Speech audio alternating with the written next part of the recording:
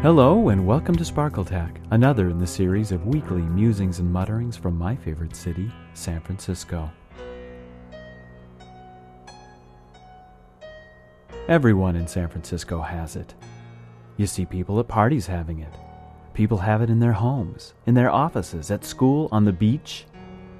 Once in a while you might even overhear a pair of complete strangers on the bus having it. It has become ubiquitous. I call it the San Francisco conversation, and I promise you, it's difficult to talk to someone for more than a few minutes without the subject coming up. It usually goes something like this. So, you still in that place over on Dolores Street? Yeah, nice place. So, how much rent are you paying? Or maybe it'll go like this. Did you hear that those two just bought a place in Bernal Heights? How could they possibly afford that?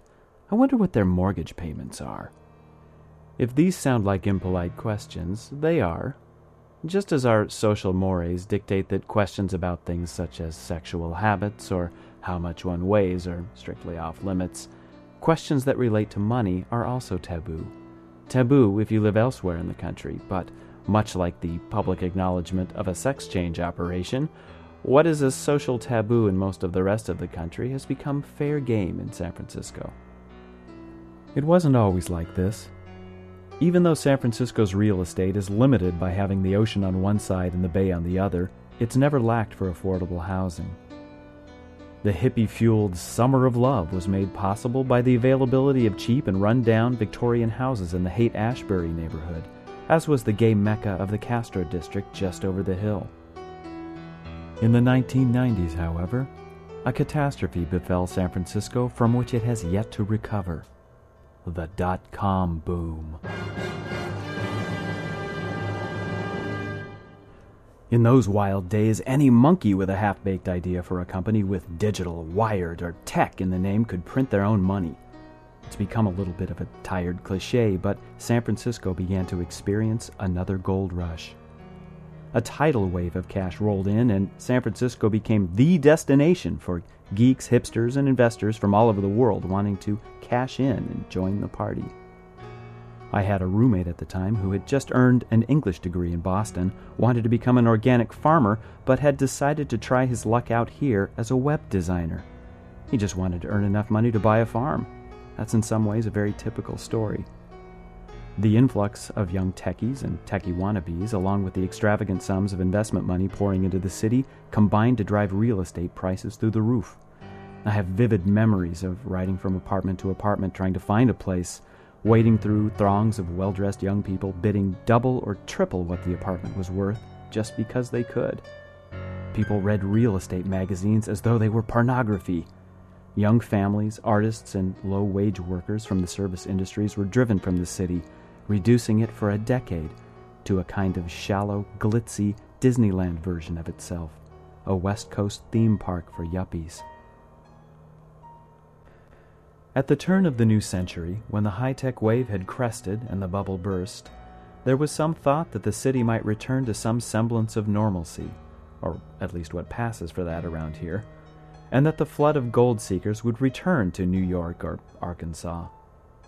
For the first couple years of the 21st century, the neighborhoods hit hardest by the boom became suddenly so vacant that you could almost see tumbleweeds rolling down the streets. The recession that followed the market crash, however, led to cuts in interest rates, which in turn led to the ongoing speculative housing boom, which has driven prices ever upward. A quick glance at a historical graph of housing costs in the city reveals that, although prices level out occasionally, they never really drop.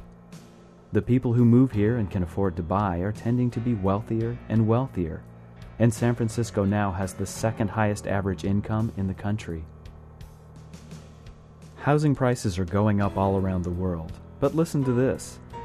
The median price of a house in San Francisco has risen to over $750,000. And that's just about the same as Manhattan, which for decades has boasted the most expensive real estate in the land. The rate of home ownership here is the lowest in the country because the purchase of a house is now unaffordable to 90% of the people who live here, including me. Another good friend of mine is an elementary school teacher who teaches at a great school, but who could no more afford to buy a house than she could afford a ticket to Mars. Another is an accomplished architect, another a structural engineer, but you get the idea. This is a city full of professional adults who live together as roommates, not because we love the company, but because that's the only way to make it work. Cities change. I know that. That's the only constant in the history of any city, really, and though sometimes difficult to accept, it's a simple fact. Because of the small size of San Francisco, only about 50 square miles, neighborhoods here are in constant flux. A working-class Irish district becoming Latino, a drug-ridden slum made over into a designer neighborhood, and so on. But this last decade has pushed out so many colorful multicultural components of the San Francisco stew that it's a little hard to take. But lest I become too grim, let me just say that it has remained, in spite of it all, a tremendously entertaining and vital place. The arts have managed to stage a small comeback in the last few years, by which I mean not so much the ballet or the opera, but small galleries, live music, cool graffiti, that kind of thing. Many neighborhoods are doing well, and the city is still full of miscellaneous entertaining weirdnesses. Let's just say that there's plenty of room for improvement. It occurs to me that all of this complaining that we do is really just a subtle form of bragging, of implying that you're just cool enough to live in a place like this. But the real question is, of course, is it worth it? The quality of life is high, and whatever its problems may be, it's certainly one of the most beautiful cities in the United States, if not the world. I just returned from a walk to my local cafe, and as I returned, the sight of the fog pouring over Twin Peaks, the low golden rays of the setting sun illuminating the gilded filigrees of the houses, the sight of people of every age and flavor walking their dogs, playing with their kids, reading flyers tacked to telephone poles, and so on, conspired to remind me of how much I love it here in spite of it all. And this is something that I constantly need to remind myself of, and I repeat it like a mantra. I love it here. I can't really afford it, but I just can't tear myself away. I'm not alone in this conflicted mental state, as you will certainly see when you come for a visit, and I can almost guarantee that you will be drawn into this conversation too. This endless San Francisco conversation about the cost of putting a roof over our heads. Is it a sort of morbid fascination about how bad it actually could get? Nostalgia about how great it once was? Maybe it's just the hope that we can at least find out that someone else is paying more rent than we are. But there's something else about this scenario that's truly crazy. This is earthquake country. Please don't panic at this news, and I hope my friends who have managed to buy property here aren't listening to this, but guess what? We shake on a regular basis. California is located directly over two overlapping continental plates. That means that most of the state, but San Francisco in particular, is shot through with earthquake faults. Fewer than 100 years ago, our fair city was completely destroyed by such a quake, and the question about another one coming is not if, it's when. We have tiny earthquakes here on a weekly basis, most of which are absolutely harmless and pass by unnoticed. I've put a link to a fascinating website on sparkletech.com which displays a map showing both the fault lines and all of the past week's quakes. Why on earth would anyone pay $1 million for a piece of property that is doomed, I tell you, to shake itself to pieces, or live in one for that matter? That, my friends, is a question to which I do not have a satisfactory answer. People are strange. What I do know is this. For the 90% of San Franciscans who can't afford to buy a place but feel somehow compelled to stay, all we need to do is wait. The big one is coming.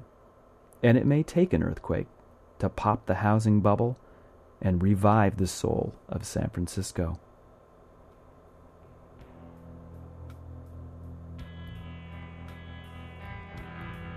The answer to last week's trivia question was once again submitted by Jay from Connecticut. Thanks, Jay. The Golden Gate refers not to the Golden Hills or the color of the bridge, but to a body of water in Turkey. The entrance to the San Francisco Bay from the Pacific Ocean was named the Golden Gate Strait by a topographical engineer in 1846, because it reminded him of a harbor in Istanbul called the Golden Horn. Honorable mention goes to Monika from Burgdorf in Germany, weil ihr Antwort fast gleichzeitig wie Jay's angekommen ist. Thanks for all your responses, and now prepare yourself for this week's question. It's an easy one. What is the name of the major earthquake fault that runs directly beneath the San Francisco Peninsula? Send me an email with the answer for the eternal glory of hearing your name mentioned on SparkleTac. Thanks to Equinox for supplying the music for this show, a track ironically named Terra Firma. You'll find a link to their GarageBand webpage at sparkletac.com. You can subscribe to the show through the latest version of iTunes. And please tune in again next week for a slightly less depressing and more historical show about one of San Francisco's early celebrity sweethearts. As always, your comments and feedback are greatly appreciated. Contact me at sparkletac@gmail.com or visit the webpage at sparkletac.com. Es freut mich immer, etwas von euch zu hören. Till next time.